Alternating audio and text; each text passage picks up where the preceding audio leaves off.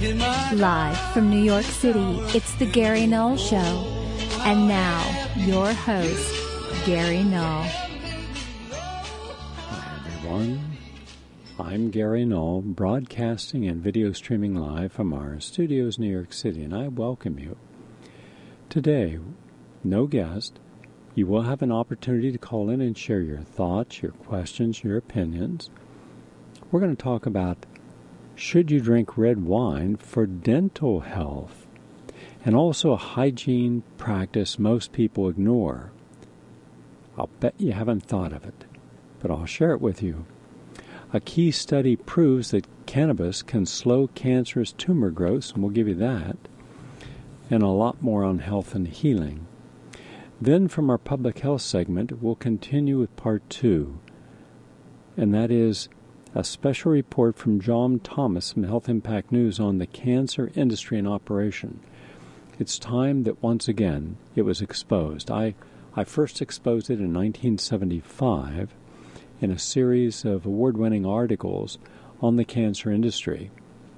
And I had a cancer insider, Pat McGrady Sr., who gave me information about how the treatments weren't working, but a lot of people were making money, so no one said anything. Well, that's true today also. So we'll talk about that. Then from our environmental segment, there is a new report that's about to be released. It's over 127 pages. It's from the UN's Intergovernmental Panel on Climate Change. And they're saying, quote, the future of the planet is severe, pervasive, irreversible, devastating climate change. Well, that's not very good news, but what can we do about it? Also, time permitting today, I'm going to quote Thomas Edsall from the New York Times on an article, a good article he wrote, an opinion piece on the op-ed page, The Expanding World of Poverty Capitalism, but he doesn't give any solutions, and I will. And also, you may think that you have nothing to hide. And therefore, why should you be concerned if the government is listening in on every phone conversation and recording it, looking at every email and recording it, collecting it, analyzing it, cataloging it? I'll tell you why. Almost everyone in America, every single person, is breaking laws, which government spying could discover and use against you. Then today we're going to have a clip from a lecture at a TED conference by a gentleman. His name is Sir Thompson. It is brilliant, and it talks about what's really wrong with our educational system and how that impacts people. I've said many times on this program that our current educational system is a disgrace. It emphasizes how to take tests. If you're wealthy, you can afford tutors and people to help you. There are books that can tell you how to take the test, and so if you're diligent enough, you can pass a test. That's not the purpose of education. And all this drugging of our children, 10 million American children drugged every day, many of them committing suicide. Why? Because they're fidgety and agitated, they bore easily, and they look outside. The world outside is more exciting and interesting to them than the world inside the classroom. They're not given green space. They're not given recess to play. Well, that's no reason to make up a disease, ADHD, and then label millions of kids with it. Because, let's be honest, almost every kid growing up as a baby boomer, and I'm a baby boomer, we looked out the windows. We daydreamed. I did all the time. We were creative. We loved to experiment with life. We weren't afraid. We would have all been on drugs. Some of the greatest inventions and discoveries in social activism would never have taken place. We would have never protested because school does not want us to protest. It conditions us to be good citizens, much like Stepford Wives, drones, with no capacity to challenge authority, including the teachers, the curriculum, the principals, the school boards, the school teachers' unions. They all should be challenged. but we don't. There's no single student major protest in the United States, and it hasn't been because we're not teaching kids how to think and what's really important in life. So this is a segment you won't want to miss. Let's begin. I was at a street fair earlier today. I finished my run and went by, and there was a booth selling organic wines, certified organic grapes. That's good, because regular grapes are heavily sprayed and no sulfates used, and sulfates are bad. And restaurants used to use sulfates on everything because that way you could cook stuff in the morning, put sulfates on it, and it would stay looking fresh all day. Trouble is, a lot of people had allergic reactions to sulfates, including asthmatic attacks. So they got rid of the sulfates, and in some things, but not in most wine. And I was just thinking, here were the wonderful, fresh, organic peaches and cherries and pears, and nectarines, and vegetables. And how few people were there. Now, this was the Upper West Side of Manhattan, and there are people who will go there throughout the day. I was there early. And the one down on Union Square, that gets a lot of people. But people don't realize how important grapes are. In my opinion, grapes are one of nature's most 10 perfect foods. The skin, the seed, contains most of the healing. It also has what is called resveratrol that can help protect your heart against heart disease, your body from cancer. It can help slow down the aging process. It can help protect the telomeres, the caps on your genes, from shortening. The longer your telomeres last without shortening, the longer you live. I was inundated by people who watched a 60 Minutes segment where the person saying, oh, we tested vitamins and not one of them did anything. This is your typical corporate educator.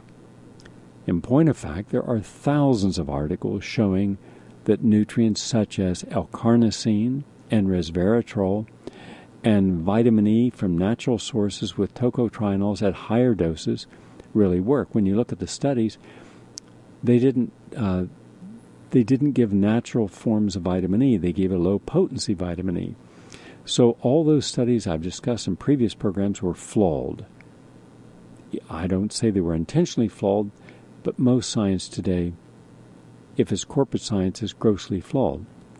We definitely know that people can live a longer life if they take the antioxidants. Why? It's simple. There is no controversy whatsoever. Antioxidants trap free radicals. Free radicals happen when you exercise. During normal living, oxidative stress, every time you exhale, you're creating oxidative stress. Stress creates additional oxidative stress.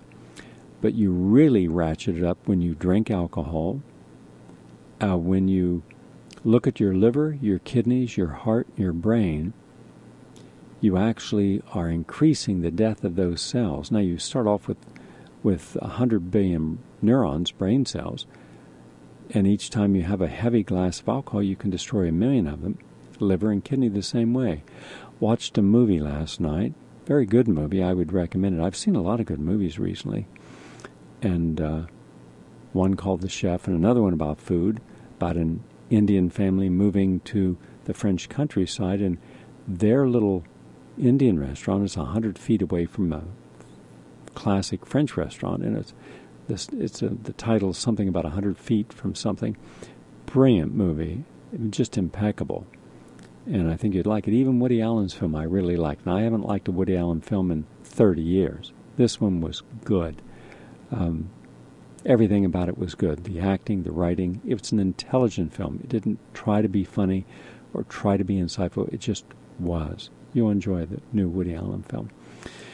In any case, this film I saw last night at the Paris Theater was about the last 2 years of the famous swashbuckling actor Errol Flynn, who starred in Robin Hood and other films. His life. It was based upon a real story. Kevin Kline nailed it. He looks like, acts like, sounds like Errol Flynn. And in it, Flynn drinks every day. Now, I was a friend of Errol Flynn's next to last wife, Trish Wymore, down in Jamaica. And she told me that he drank 2 quarts of vodka a day, every day, smoked 3 to 4 pack cigarettes every day. He only lived to be 49 or 50, and his whole body was racked. And he was warned he was going to die, but he drank the alcohol. Now, there's a good case, an example of you drink the alcohol, it destroys the cells. You drink a little bit of alcohol, it destroys about 1 million cells. But if you drink every day, you've just cut your life in half. But in this 60 Minutes piece, they talked about how do people live a longer life. And the people were saying, we take a lot of vitamins, and they said, well, it doesn't do any good. Yes, it does do good. And those who drank organic red wine, it does good because it has resveratrol in it. It has the healing power of the grape seed and the grape skin in it.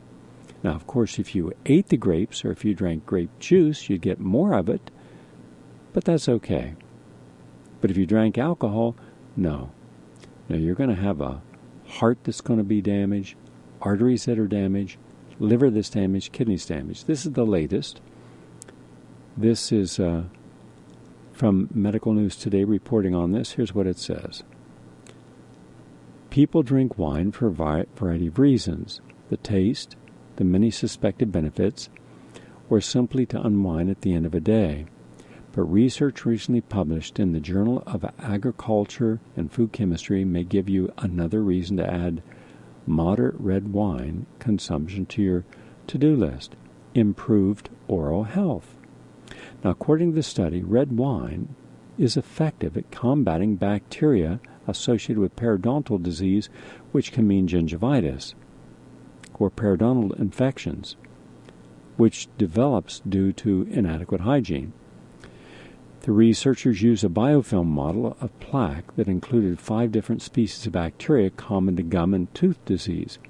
The cultures were placed in red wine, both the alcohol and without alcohol, and red wine combined with grapeseed extract in water. And out of all the solutions, the red wine and the wine combined with grapeseed extract, there you are again, that resveratrol, performed the best. Quote, our results show that red wine at moderate concentration inhibits the growth of some pathogenic species in an oral biofilm model. In lay language, it can help kill bad bacteria in your mouth. And that's good. And, we want people to have good oral hygiene. Now, here's something very few people think about, and that is hygiene of cleaning your pillow or changing it completely every 6 months. Why? Because if you don't, it can cause allergies and acne. Quote from Prevent Disease. A good pillow is just as important as a good bed for getting a good night's sleep. You may have a favorite pillow that seems to help you sleep better, but it could cause acne and trigger allergies if it's more than 6 months old. Dr. Robert Oxman, director of Sleep to Live Institute in Melbourne, North Carolina, told the Huffington Post that people sleeping on old pillows might be pressing their faces against dirt, oil, and dead skin cells, which can cause acne. So, how many people change their pillows? Also, dust mites set up home in pillows and can exacerbate asthma and trigger allergic reactions. That's according to Dr. Mark Newstrom, an allergist and immunologist, Kansas City Allergy and Asthma Associates. Quote, dust mites are not parasites. They don't bite, sting, or burrow into our bodies. The harmful allergen they create comes from their fecal pellets and body fragments. Dust mites are nearly everywhere. Roughly 4 out of 5 homes in the United States have detectable levels of dust mite allergen in at least one bed. Also, these mites end up putting their feces on your pillow. So you end up having your face in dust mite feces. Anyhow, I wanted to test to see how hygienic some people were who I know. And this goes back about a month ago. And so I said, you're clean, a person, right? Oh, yeah. And your family is clean? Yeah. I said, well, I'm going to do this study. Okay. Clean your house as best you can. And they did.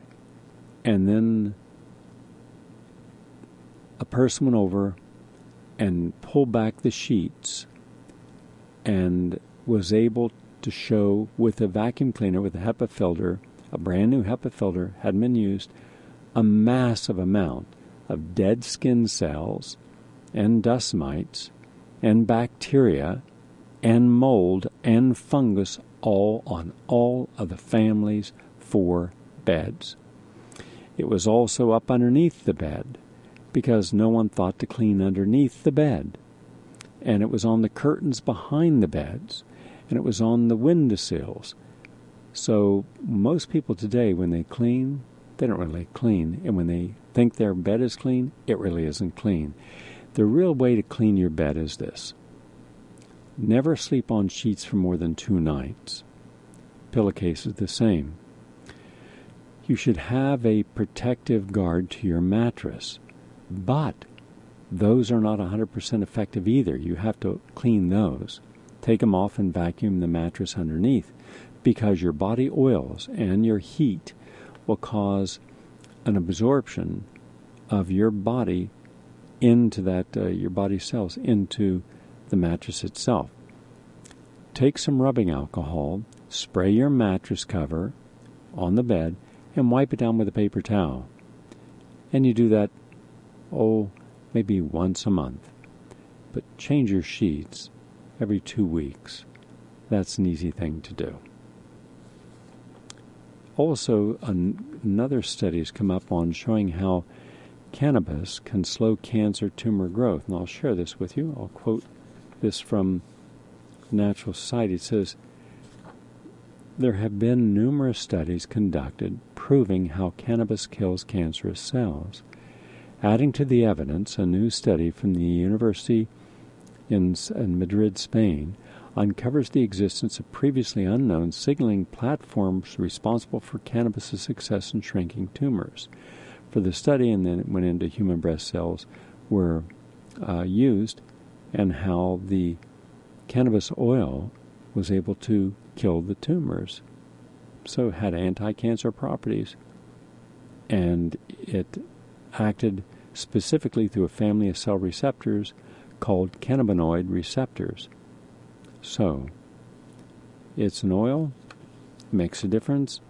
Breast cancer, lung cancer, brain cancer, and prostate cancer. A majority of adults need to double their fruit and vegetable intake. This is from the British Journal of Nutrition, and done at a health institute. And it said that, quote, a serious shortfall in the consumption of fruit and vegetables worldwide means that most adults need to eat double their current amounts to meet the World Health Organization's dietary recommendations. Here's my thoughts on this. I believe that most adults in the United States and almost all children in the United States, all meaning probably 90%, are not eating all their fruits and vegetables because they're so programmed to eat processed foods. So my suggestion is make sure that you're getting 11 servings of fruits and vegetables a day. And one of the best ways is to have it in juices. That way you know you're getting it. All right? And then with the meals that you do have, make sure you get them. For example, each morning to have a whole box of blueberries or raspberries or blackberries or pomegranate seeds, and you put it into your smoothie. And you could even put 2 in there. I have a shake each day before I do my noon radio program, where I'll take a box of raspberries and a box of blackberries and add a little bit of fresh apple juice to it, and I try to get then the skin of 4 different apples, throw it all into a blender, and that is a very powerful drink and rich in polyphenols and flavonoids, antioxidants that help repair your DNA. So more fruits and vegetables in our diet. And I'm glad to see that there are more and more people realizing the importance of fresh organic juice. We're going to take a brief break and come back. And when we come back, we're going to hear from Sir Ken Robinson on our educational system. Then following that, we'll take your calls. Our number to call in is 888-874-4888, 888-874-4888. And people can listen to this program on iTunes. There's multiple ways to listen. A Stitcher app and a TuneIn app, and even by telephone. And when people are vacationing, frequently they'll tell me that they use the telephone. That number is 712-432-7231, 712-432-7231. That way, if you ever have trouble reaching me by listening over a regular land-based radio, or you're traveling, and or you're not near a computer, then that's how you get it. All right? Back in a moment. Please stay with us.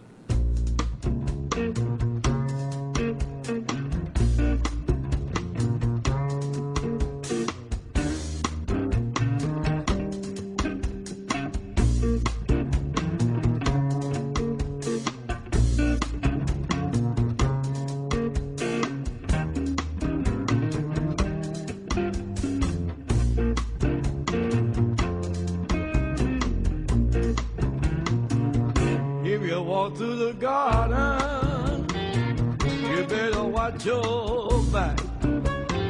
Well, I beg your pardon, walk a straight and narrow track. If you walk with Jesus, you'll save your soul.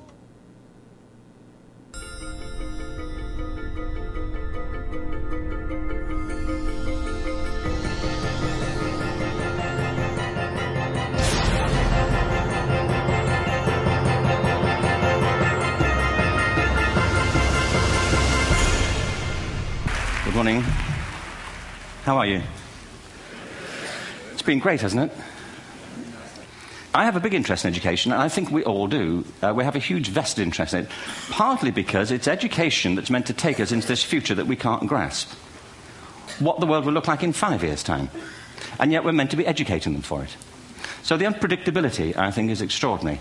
And the third part of this is that we've all agreed, nonetheless, on the really extraordinary capacities that children have, their capacities for innovation. I mean, Serena last night was a marvel, wasn't she? Just seeing what she could do. And she's exceptional, but I think she's not, so to speak, exceptional in the whole of childhood. What you have there is a person of extraordinary dedication who found a talent. And my contention is all kids have tremendous talents, and we squander them pretty ruthlessly.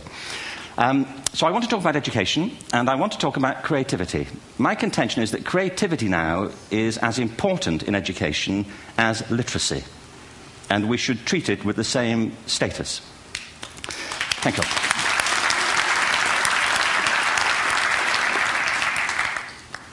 That was it, by the way. Thank you very much. So, 15 minutes left. Well, I was born... No,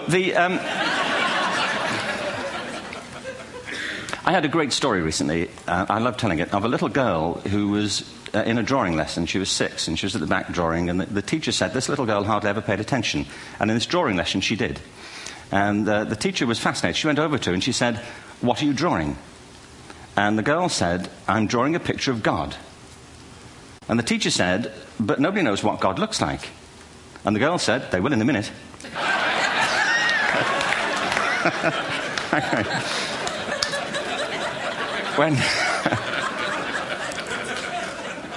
When my son was 4 in England, actually he was 4 everywhere, to be honest. I mean, if we're being strict about it, wherever he went, he was 4 that year. But he was in the Nativity play. Do you remember the story? No, it was big. It was a big story. Mel Gibson did the sequel. You may have seen it. I don't know. Nativity 2. But James got the part of Joseph, which we were thrilled about. We consider this to be one of the lead parts. We had the place crammed full of agents and T-shirts, you know. James Robinson is Joseph. He didn't have to speak, but do you know the bit where the three kings come in? They come in bearing gifts, and they bring gold, frankincense, and myrrh. This really happened. We're sitting there, and they, I think, just went out of sequence. Because we talked to the little boy afterwards and said, you know, are you okay with that? And they said, yeah, why was that wrong? They just switched. I think that was it. Anyway, the three boys came in, little 4-year-olds with tea towels on their heads, and they put these boxes down. The first boy said, I bring you gold. And the second boy said, I bring you myrrh. And the third boy said, Frank sent this.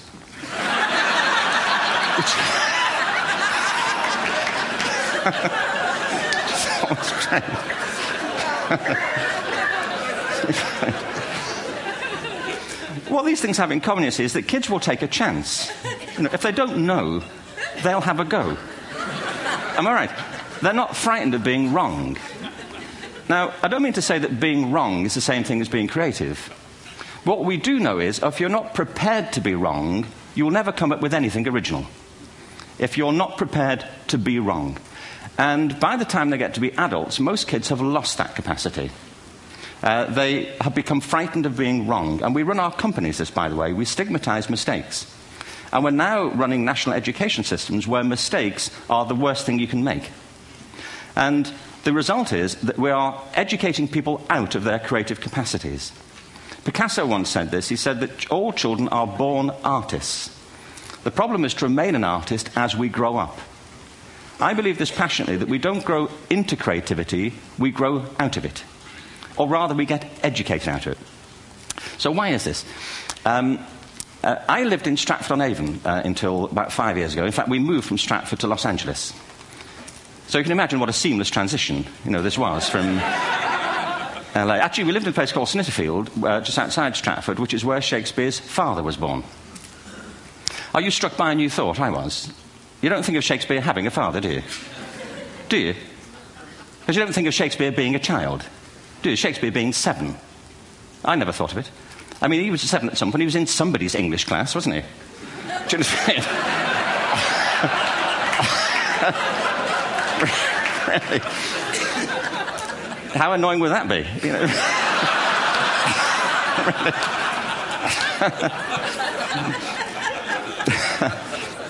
Must try harder. Being sent to bed by his dad, to Shakespeare. Go to bed now, to William Shakespeare, and put the pencil down, and stop speaking like that. It's confusing everybody.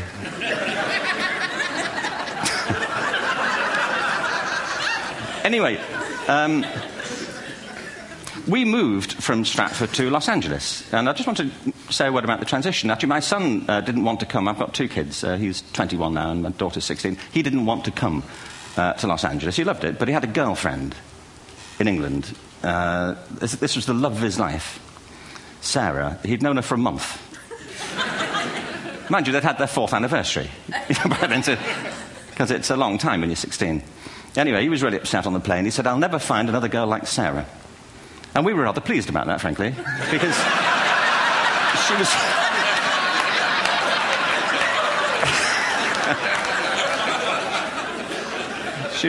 she was the main reason we were leaving the country.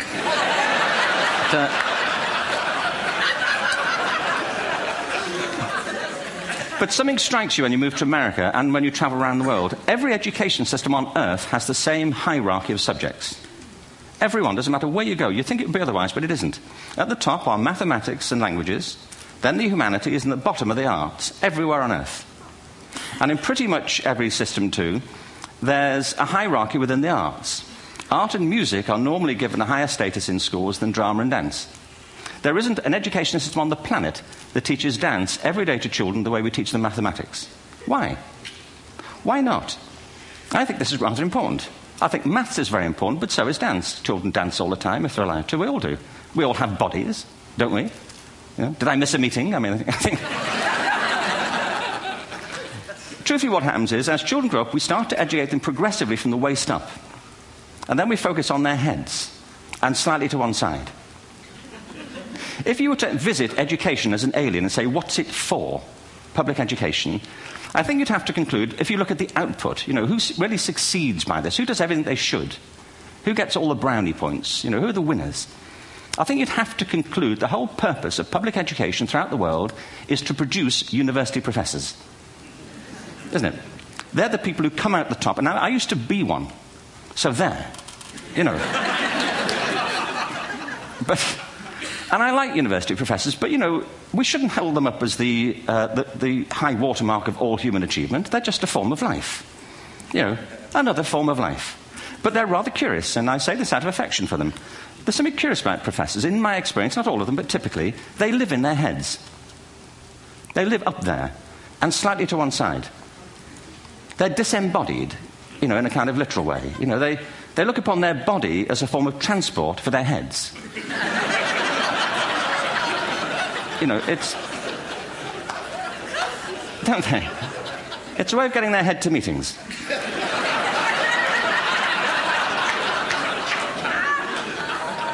If you want real evidence of out-of-body experiences, by the way, get yourself along to a residential conference for senior academics and pop into the discotheque on the final night. And there you will see it. Grown men and women writhing uncontrollably off the beat. Waiting to end so they can go home and write a paper about it. Now, our education system is predicated on the idea of academic ability. And there's a reason. The whole system was invented around the world. There were no public systems of education really before the 19th century. They all came into being to meet the needs of industrialism. So the hierarchy is rooted on two ideas. Number one, that the most useful subjects for work are at the top. So you were probably steered benignly away from things at school when you were a kid, things you liked, on the grounds you would never get a job doing that. Is that right? Don't do music, you're not going to be a musician. Don't do art, you won't be an artist. Benign advice. Now, profoundly mistaken. The whole world is engulfed in a revolution. And the second is academic ability, which has really come to dominate our view of intelligence because the universities designed the system in their image. If you think of it, the whole system of public education around the world is a protracted process of university entrance. And the consequence is that many highly talented, brilliant, creative people think they're not. Because the thing they were good at school wasn't valued or was actually stigmatized. And I think we can't afford to go on that way. In the next 30 years, according to UNESCO, more people worldwide will be graduating through education than since the beginning of history. More people. And it's the combination of all the things we've talked about, technology and its transformational effect on work, and demography and the huge explosion in population. Suddenly, degrees aren't worth anything. Isn't that true? When I was a student, if you had a degree, you had a job. If you didn't have a job, it's because you didn't want one. And I didn't want one, frankly. So, but now, kids with degrees are often heading home to carry on playing video games. Because you need an MA, where the previous job required a BA, and now you need a PhD for the other. It's a process of academic inflation. And it indicates the whole structure of education is shifting beneath our feet. We need to radically rethink our view of intelligence. We know three things about intelligence. One, it's diverse. We think about the world in all the ways that we experience it. We think visually, we think in sound, we think kinesthetically, we think in abstract terms, we think in movement. Secondly, intelligence is dynamic. If you look at the interactions of a human brain, as we heard yesterday from a number of presentations, intelligence is wonderfully interactive. The brain isn't divided into compartments. In fact, creativity, which I define as the process of having original ideas that have value, more often than not, comes about through the interaction of different disciplinary ways of seeing things. The brain is intentionally... By the way, there's a shaft of nerves that joins the two halves of the brain called the corpus callosum. It's thicker in women. Following on from Helen yesterday, I think this is probably why women are better at multitasking. Because you are. Aren't you? There's a raft of research, but I know it from my personal life. If my wife is cooking a meal at home, which is not often, thankfully, but, if she's doing... she's good at some things. But if she's cooking, she's dealing with people on the phone, she's talking to the kids, she's painting the ceiling, she's doing open heart surgery over here. If I'm cooking, the door is shut, the kids are out, the phone's on the hook. If she comes in, I get annoyed. I say, Terry, please, I'm trying to fry an egg in here.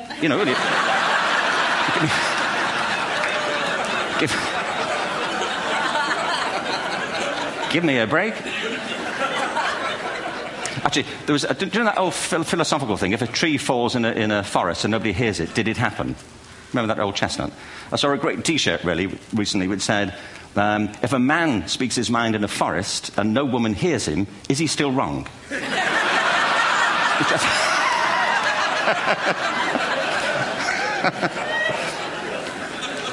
And the third thing about intelligence is it's distinct. I'm doing a new book at the moment called Epiphany, which is based on a series of interviews with people about how they discovered their talent. I'm fascinated by how people got to be there. It's really prompted by a conversation I had with a wonderful woman who most people have never heard of. She's called Gillian Lynn. Have you heard of her? Some have. She's a choreographer, and everybody knows her work. She did Cats and Phantom of the Opera. She's wonderful. I used to be on the board of the Royal Ballet in England, as you can see. And anyway, Gillian and I had lunch one day. I said, how'd you get to be a dancer? And she said it was interesting. When she was at school, she was really hopeless. And the school in the 30s wrote to her parents and said, we think Gillian has a learning disorder. She couldn't concentrate. She was fidgeting. I think now they'd say she had ADHD. Wouldn't you? But this was the 1930s, and ADHD hadn't been invented, at this point. So it wasn't an available condition. People weren't aware they could have that. Anyway, she went to see this specialist. So this oak-panelled room, and she was there with her mother, and she was led and sat on this chair at the end, and she sat on her hands for 20 minutes while this man talked to her mother about all the problems Gillian was having at school. And at the end of it, because she was disturbing people, her homework was always late and so on, little kid of 8, in the end, the doctor went and sat next to Gillian and said, Gillian, I've listened to all these things that your mother's told me. I need to speak to her privately. So he said, wait here, we'll be back. We won't be very long. And they went and left her. But as they went out the room, he turned on the radio that was sitting on his desk. And when they got out the room, he said to her mother, just stand and watch her. And the minute they left the room, she said she was on her feet, moving to the music. And they watched for a few minutes, and he turned to her mother, and he said, Mrs. Lynn, Gillian isn't sick. She's a dancer. Take her to a dance school. I said, what happened? Said she did. I can't tell you how wonderful it was. We walked in this room, and it was full of people like me. People who couldn't sit still. People who had to move to think. They did ballet, they did tap, they did jazz, they did modern, they did contemporary. She was eventually auditioned for the Royal Ballet School. She became a soloist. She had a wonderful career at the Royal Ballet. She eventually graduated from the Royal Ballet School, found her own company, the Gillian Dance Company, met Andrew Lloyd Webber. She's been responsible for some of the most successful musical theatre productions in history. She's given pleasure to millions, and she's a multi-millionaire. Somebody else might have put her on medication and told her to calm down. Now, I think...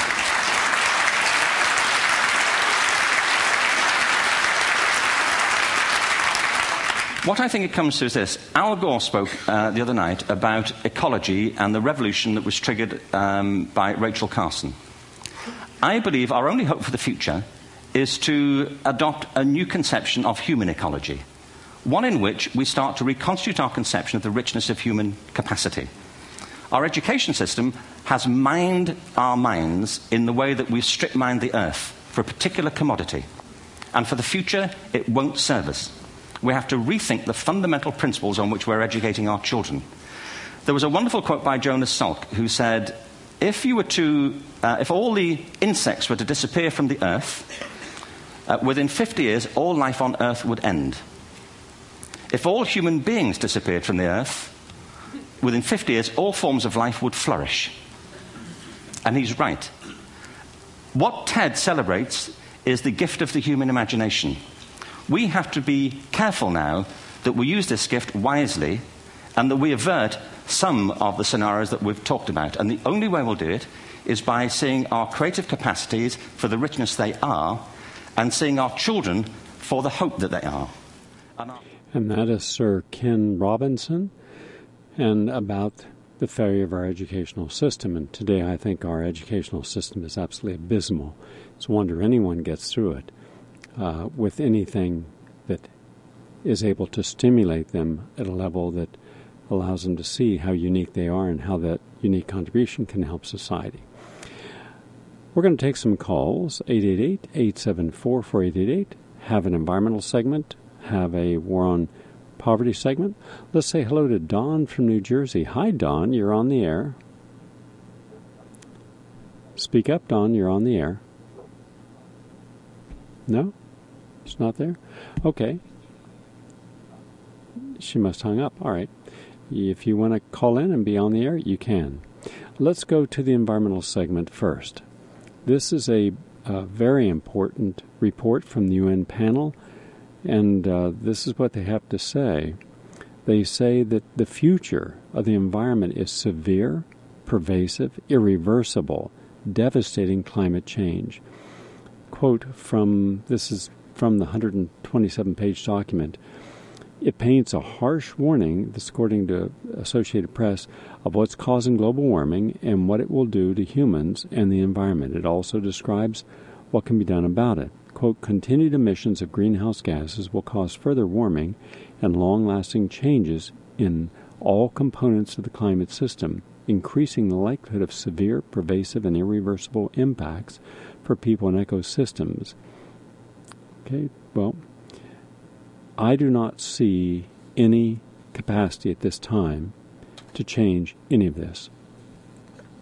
I don't believe that we have any political will, nor do those people who are causing most of the environmental greenhouse gases and environmental destruction, the pollution of our water. They don't have any economic incentive to change, and as a result, they won't. I believe that the only thing we can do is first become conscious of what's wrong with the environment. We have hundreds of articles on the environment posted. I must have posted 100 different pieces myself today alone. So anything that's important on the environment, what's causing a problem and what we can do to reverse it, we post it. Educate yourself. Start with something simple. Go to my website and watch. It's free as a public service. I haven't charged anyone to watch this. The Seeds of Death, about genetically engineered foods. We all have to eat. And if people are not aware of how dangerous genetically engineered foods are, and the companies promoting them who want to control the food that we eat, because whoever controls the food controls life on the planet. And so you'll understand by reading the articles, watching the documentary, and passing it on to people. Share it with as many people as you know. It's called Seeds of Death. That's important. Also watch Knocking on the Devil's Door. Everything that we said in that documentary is absolutely correct. It's even worse. We've just been told today that the head of the energy panel of reporting to the news media in Japan is a close friend of the Prime Minister, and he's one of the good old boys. And people want to tell us the truth about how bad Fukushima actually is and how much radiation is spilling off into Japan and how it's impacting kids and adults there. Those two people have been fired. Good reporters are not allowed to report. In fact, they've just passed a law against all whistleblowing in Japan. Are you aware of that? If you report any story that is adverse to the government, that shows the government in a bad light, any department, any agency, any individual, you could go to jail for years. And yet there's nothing on that in the United States, nor any protest. So radiation, nuclear power, genetic engineering, watch these and educate yourself. Then just become very conscientious. Wherever possible, buy locally grown organic produce. Use paper instead of plastic. Become conscious of real green purchasing. From the detergents you use, green, biodegradable, toothpaste, shampoos, anything and everything. And there's green everything today, so that's good. Then start to spread your information out in different areas and look for the coalitions that are trying to make a difference. What we need is a group of progressive, populist-based politicians. We only have a couple. Alan Grayson of Florida is one who would do the right thing. Some will do the right thing on some issues, but not on others. And get over this whole idea that Elizabeth Warren is the right ticket. She is not. She's a corporate Democrat, and proud of it, much like the people running for governor in New York State. With the exception of Randy Credico, they're all corporate Democrats running against Cuomo, who is a corporate Democrat or a corporate liberal. So we need Rocky Andersons, we need Jill Steins, we need Ralph Nader, Dennis Kucinich, even Ron Paul on these issues. Some I agree with, some I disagree with. But we don't have any of these right now, and we need them. So it's beholding to us to align ourselves to get people in positions of power. He can either block legislation that's not good, use their position to inform the public of what's going on in Congress, or to suggest legislation that is important. And then sooner or later, the public is just going to have to go off the grid of supporting everything that we now support. If you stop shopping in their stores, like Walmart, Kmart, you stop watching their television, stop reading their magazines, stop supporting their entertainment, take your money out of their banks, then they'll feel it. If you're retired, then don't allow your pension to invest in something that is not sustainable and humane. Hundreds of billions of dollars are in pensions, and the hedge funds and the other investment groups take your money and invest it any way they want. And people are more concerned about how much they're getting on their return rather than is this an ethical and moral investment. That's how I would deal with the environment. At least when you become a vegan, you're not causing the pain and destruction of an animal. You don't need to eat anything of flesh of any kind, no dairy from a cow, no flesh from any animal, in order to be completely healthy. In fact, all the studies, every single study shows that being a healthy vegan, because you can be an unhealthy vegan like a lot of teenagers are, but a healthy vegan, you can add about 9 years onto your lifespan. So, because they're not creating the methane then, because you're not buying them. So that's a big way of approaching that. This is from Tom Edsall from the New York Times, op-ed, The Expanding World of Poverty, Capitalism. Let me quote this and I'll share my suggestions. In Orange County, California, the probation department's supervised electronic confinement program, which monitors the movements of low-risk offenders, has been outsourced to a private company. Sentinel Offender Services, the company by its own account oversees case management, including breath alcohol and drug testing services, all at no cost to county taxpayers. Sentinel makes its money by getting the offenders on probation to pay for the company's services, and charges can range from $35 to $100 a month. The company boasts of having contracts with more than 200 governmental agencies and takes pride in the development of offender-funded programs where any of their services can be provided at no cost to the agency, but sure does cost the people. And Sentinel is part of an expanding universe of poverty capitalism. In this unique sector of the economy, cost of essential government services are shifted to the poor. In terms of food, housing, and other essentials, the cost of being poor has always been exorbitant. Landlords, grocery stores, and other commercial enterprises have all found ways to profit from those at the bottom of the ladder. The recent drive towards privatization of government functions has turned traditional public services into profit-making enterprises as well.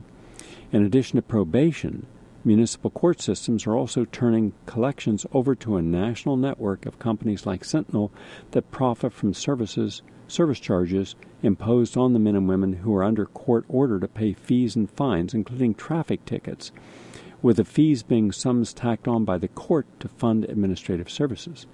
When they cannot pay these assessed fees and fines, plus collection charges imposed by the private companies, offenders can be sent to jail.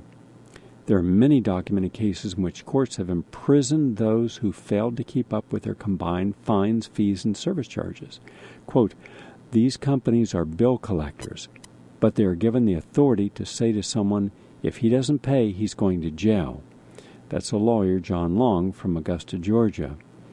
In February this year, a report by Human Rights Watch on private offender services found, quote, more than 1,000 courts in several U.S. state delegate tremendous coercive power to companies that are often subject to little meaningful oversight or regulation. In many cases, the only reason people are put on probation is because they need time to pay off fines and court costs linked to minor crimes.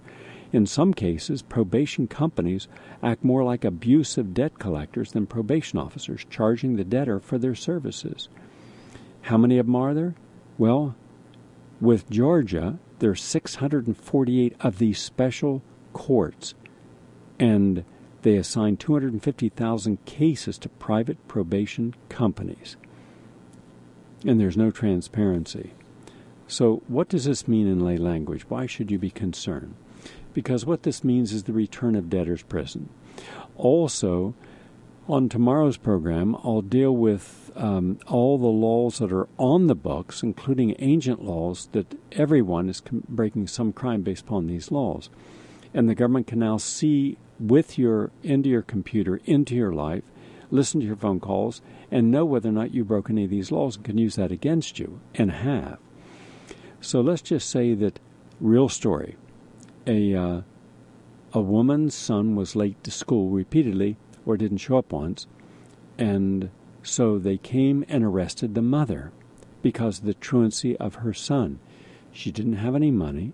She was sent into prison, the poverty prison, debtor's prison, and she was charged for each day she was there, for the food, abysmal as it is, and also then all these court costs. Private company, a probation officer, and if you can't make your probation bills, they can throw you back in jail, and it all starts all over again. You're charged for being there. You're charged every day you're there, but you're already poor. This woman had 7 children. She had no capacity to pay this fine, and she ended up dying of a heart attack in jail after 7 days. Another man was given a fine because he was sitting on his porch having a beer on his porch. They gave him a fine, a citation, that he had to pay for alcohol in a public place.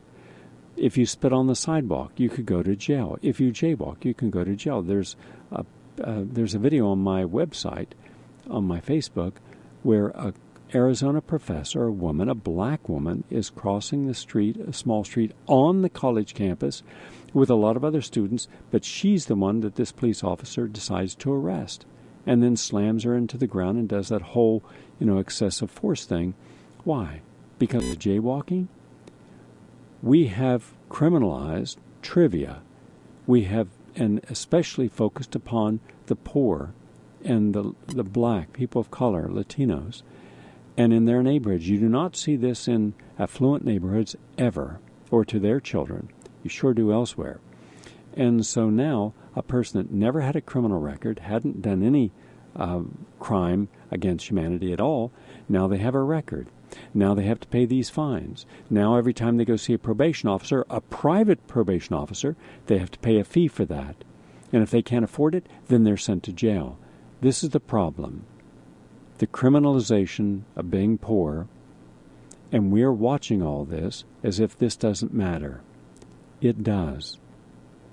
And that's the problem. But when was the last time you heard any legislators complaining, or anyone in the media complaining, or showing you how many people, millions of people, are either arrested or fined or given summonses for things that in bygone times someone will say, don't do it again and go on. You jaywalk. So what? If you walk against a light, if you step into a street waiting for the light to change, that's a violation. If you walk before the light has turned, that's a violation. Well, go to any block in New York City and you'll see people doing it constantly. And yet they're not aware that in some cases that can happen. They can be fined and are. Also, asset forfeiture. A couple, true story, just happened. A couple had a son that got $20 worth of an illicit drug. So they went into the house, found the drug, and arrested the son. But 2 weeks later, they told the parents they had an hour to get out of the house. The police department had confiscated their house, all their belongings, everything. They can do that now. It's legal. The parents are now sleeping on friends' couches. One moment you have a house, the next moment you're out of your house. That's how bad it is. And it's going to get worse. So shouldn't we pay attention to the over-policing, the overwhelming authoritarian way that we the people are being treated? Or we can simply deny it's important until it happens to us. We're out of time. I want to thank you all for listening in. I look forward to sharing more tomorrow. Have a nice day, everyone.